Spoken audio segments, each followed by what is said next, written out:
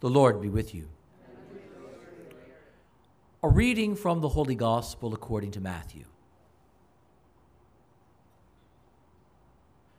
Jesus began to reproach the towns where most of his mighty deeds had been done, since they had not repented.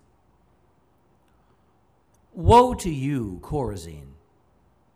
Woe to you, Bethsaida! For if the mighty deeds done in your midst had been done in Tyre and Sidon, they would long ago have repented in sackcloth and ashes. But I tell you, it will be more tolerable for Tyre and Sidon on the day of judgment than for you. And as for you, Capernaum, will you be exalted to heaven? You will go down to the netherworld.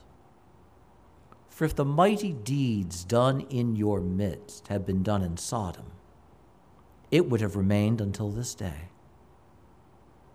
But I tell you, it will be more tolerable for the land of Sodom on the day of judgment than for you. The Gospel of the Lord.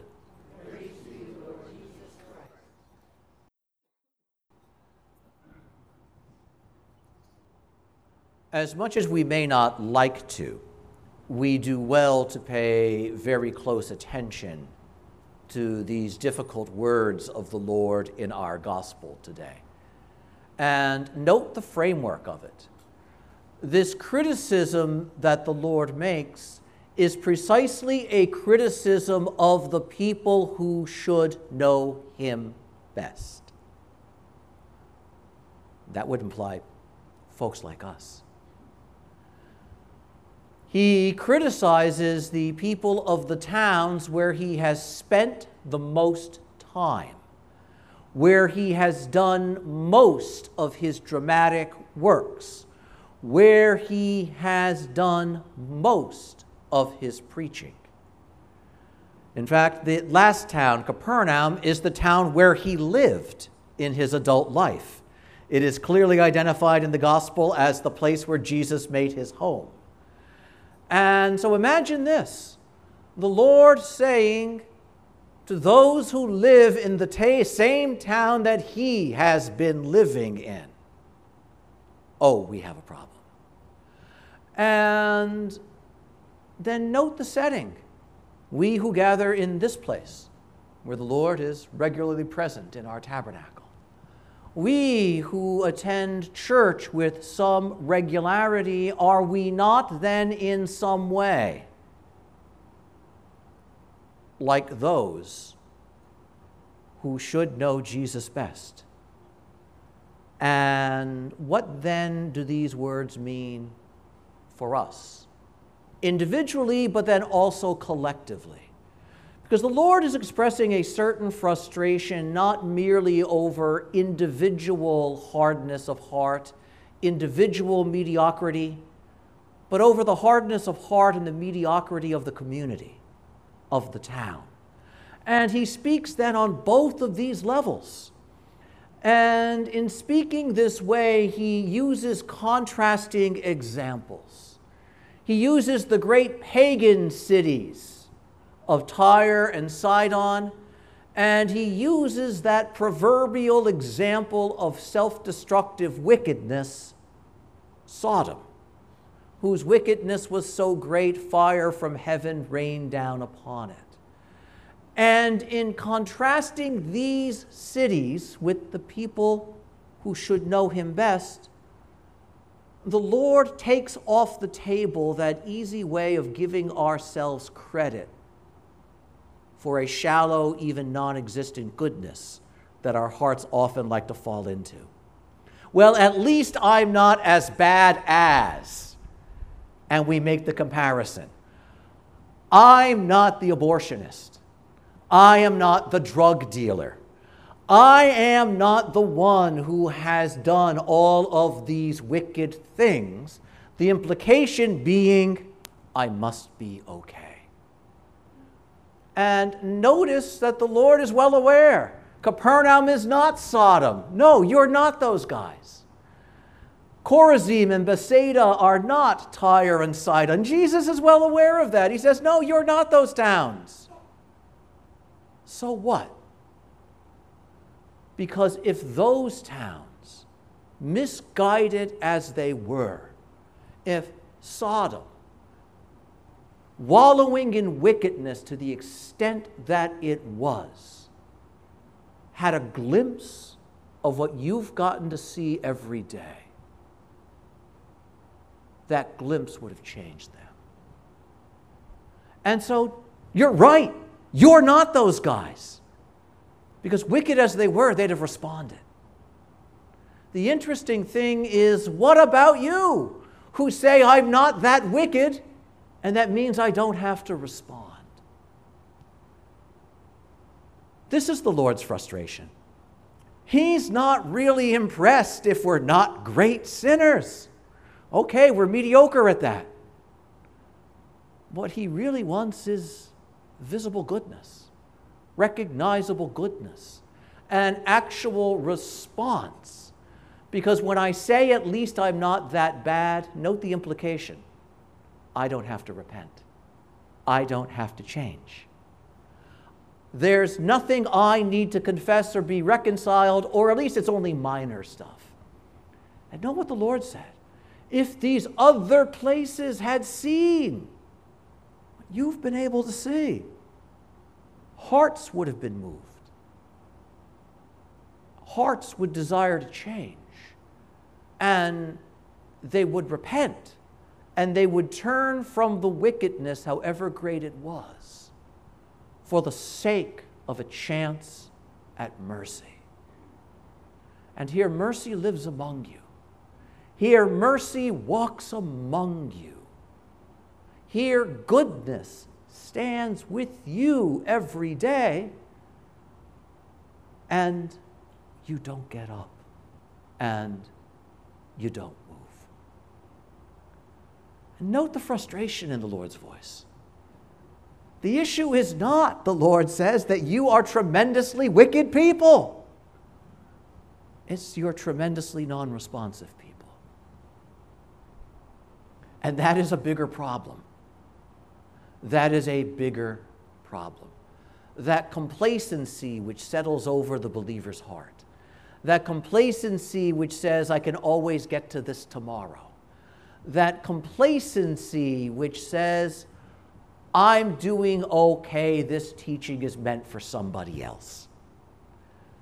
And the Lord says, no, if I say it at all, it's meant for everybody, and everybody includes you. Isn't it interesting? We grow up so conditioned to think that God's greatest frustration is with the worst of behaviors. And yet oftentimes the worst of behaviors are the result of hearts that are tragically misguided. When the Lord's greatest frustration time and time again in the Scriptures is the issue of the non-responsiveness of the heart to whom he has been speaking. The non-responsiveness of the people to whom he has in fact revealed himself. The fact that the people of God have a historic tendency of taking the great things of God for granted and lightly. And so we have the treasure of his presence, but we treat it as a thing that can be set aside. We have the treasure of his teaching, but we'd rather listen to somebody else. We have the beauty of the way he has marked out for us to live, but we believe we could do better by marking our own way. And so given all of this wealth and all of this richness that the Lord expects us to value and to use and to respond to, he stands and, like that parent who has sacrificed and labored to give a child the most wonderful things, only to see that they're set aside and neglected. Woe to you, the Lord says, and to the town where he lives in. Oh, don't you think you're going to have a better judgment day than Sodom will? And imagine that. This city, proverbial for its wickedness, and the Lord says to those who haven't done those things, you're actually going to have a harder time when you stand before my throne. Because it's not merely a matter of you didn't do those things. The issue is, what did you do with the good that I gave you? What did you do with the call that I gave you? How did you value and respond to the love that I revealed to you? Because you guys got that, and the people of Sodom didn't. What a remarkably powerful statement that is. And it's a statement that when we recognize this way we can be curiously non-responsive to the Lord, that the incident that we have now from the beginning of the book of Exodus takes on a different light and a different character. Often when we think of the figure of Moses and the great events that took place in Egypt, where do our minds go? Right to the great events. The 10 plagues, the 10 commandments, the crossing of the Red Sea, the golden calf, all of the dramatic things. And yet, this tendency to focus first on the dramatic is in a certain level that misguided tendency that the Lord is critiquing here. Because without attending to the quiet and the humble foundation upon which the dramatic is built, one can't appreciate the full goodness of the dramatic. And so we begin with this scene of Moses placed in a basket and released onto the waters of the Nile River. And why? Because his parents could not save him from the death-dealing, oppressive power of the world. The order had been given to kill all male Hebrew children. Moses is born. His family keeps him as long as they can, but they can no longer keep him safe. And so note how the story of the Exodus begins. The inability of the people to save themselves. The inability of the people to preserve their own lives. And so because they cannot save themselves and the parents cannot save that child, they have to turn elsewhere. But note this beginning. Note this beginning. We can't save him. We can't save him. There's a certain helplessness with which the story of the Exodus begins. Not merely a collective helplessness, but now the helplessness of the people crystallized in the infant in the basket. And the infant that the world and the people cannot save, what happens with him? He's placed and surrendered to the water. How interesting that is. Placed on the water, that one through whom God will part the waters of the Red Sea so many years later, is first placed on the water. This little basket, in miniature, how like the Ark of Noah, likewise on the waters. Because Noah couldn't save himself or his family from the wickedness of the world either. But trusting himself to the care of God in his little boat on the water, life would be saved. And so here it is, this little life, so fragile, so powerless, in its little basket of a boat on the water. How marvelous that is. Note how already in sign, before Moses is able to do a thing on his own except cry, already something great is being prefigured. And so trusted into the care of God, symbolized by that little basket on the water, this life is saved.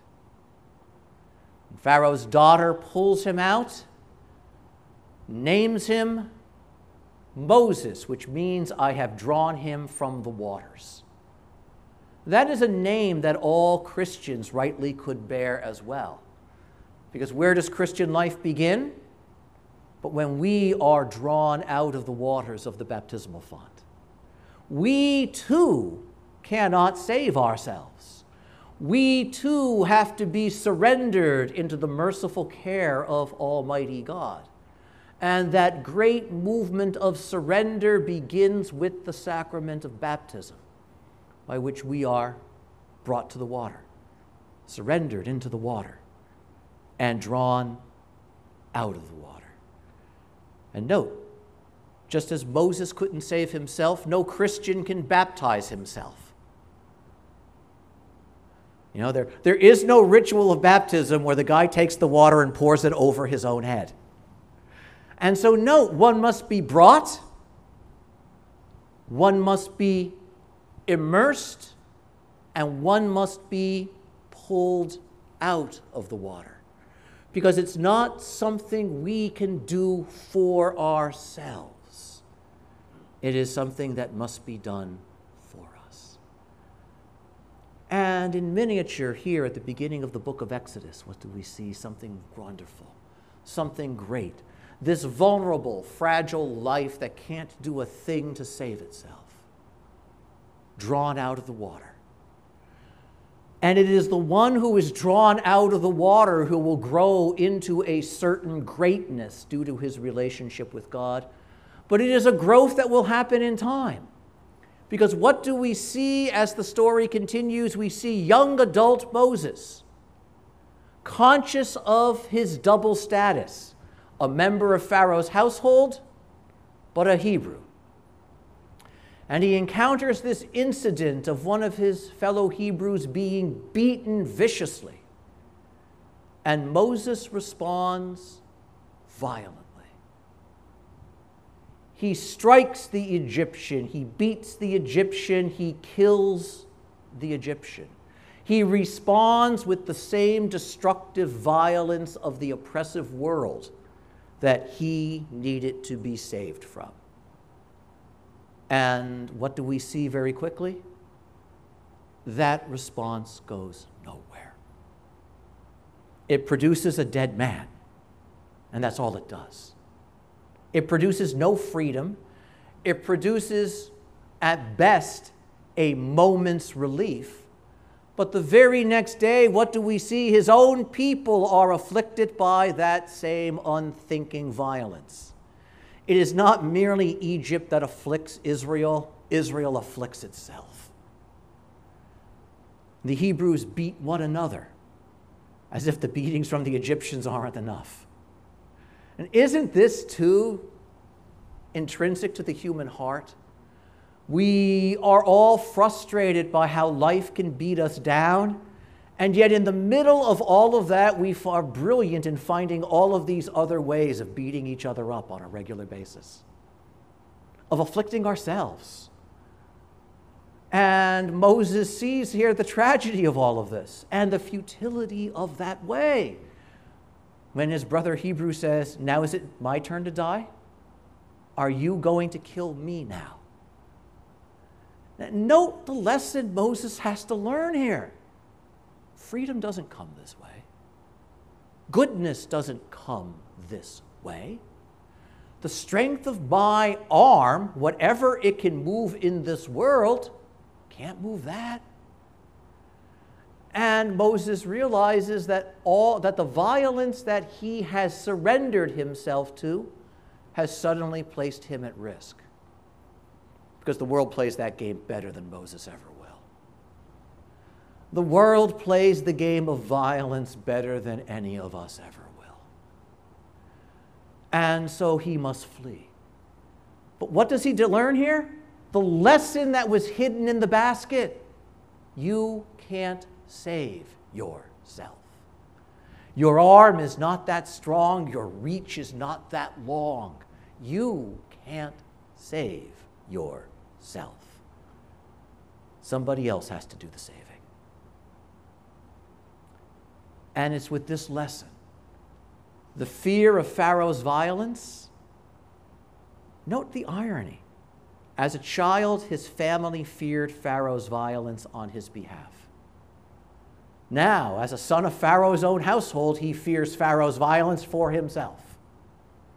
And he flees into the desert, into the land of Midian, where eventually, and we will hear that moving forward this week, he will have that life-changing encounter with the God of Israel.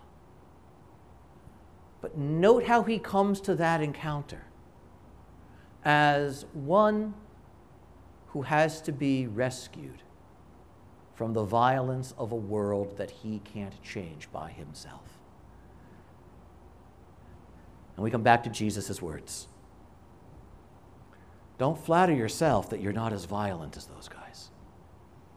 Don't flatter yourself that you're not as wicked as those guys, because it's really easy to learn that. Rather, understand that there is another way.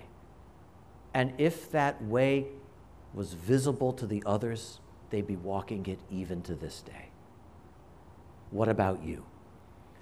And the book of Exodus begins with Moses being challenged to learn a new way of walking. He flees Egypt. He flees Pharaoh. He flees that violence. On the one hand, because he's afraid.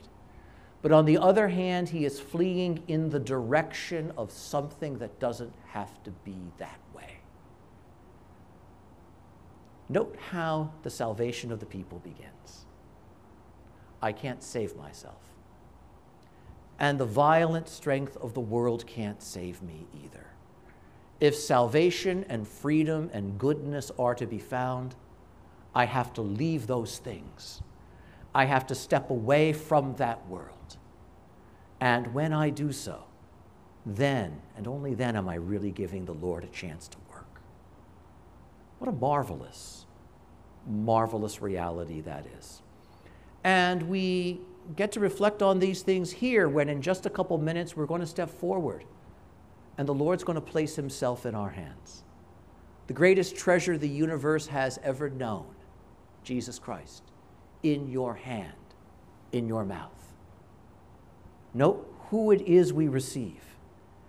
And note the question our gospel reading has left us with. How well do you appreciate it? How well do you appreciate me? Do you really value this gift? Because I tell you, there are those who are in fact more wicked than you, who if they had a chance at this, would become very different men and women. And so the question is, what about us? Amen.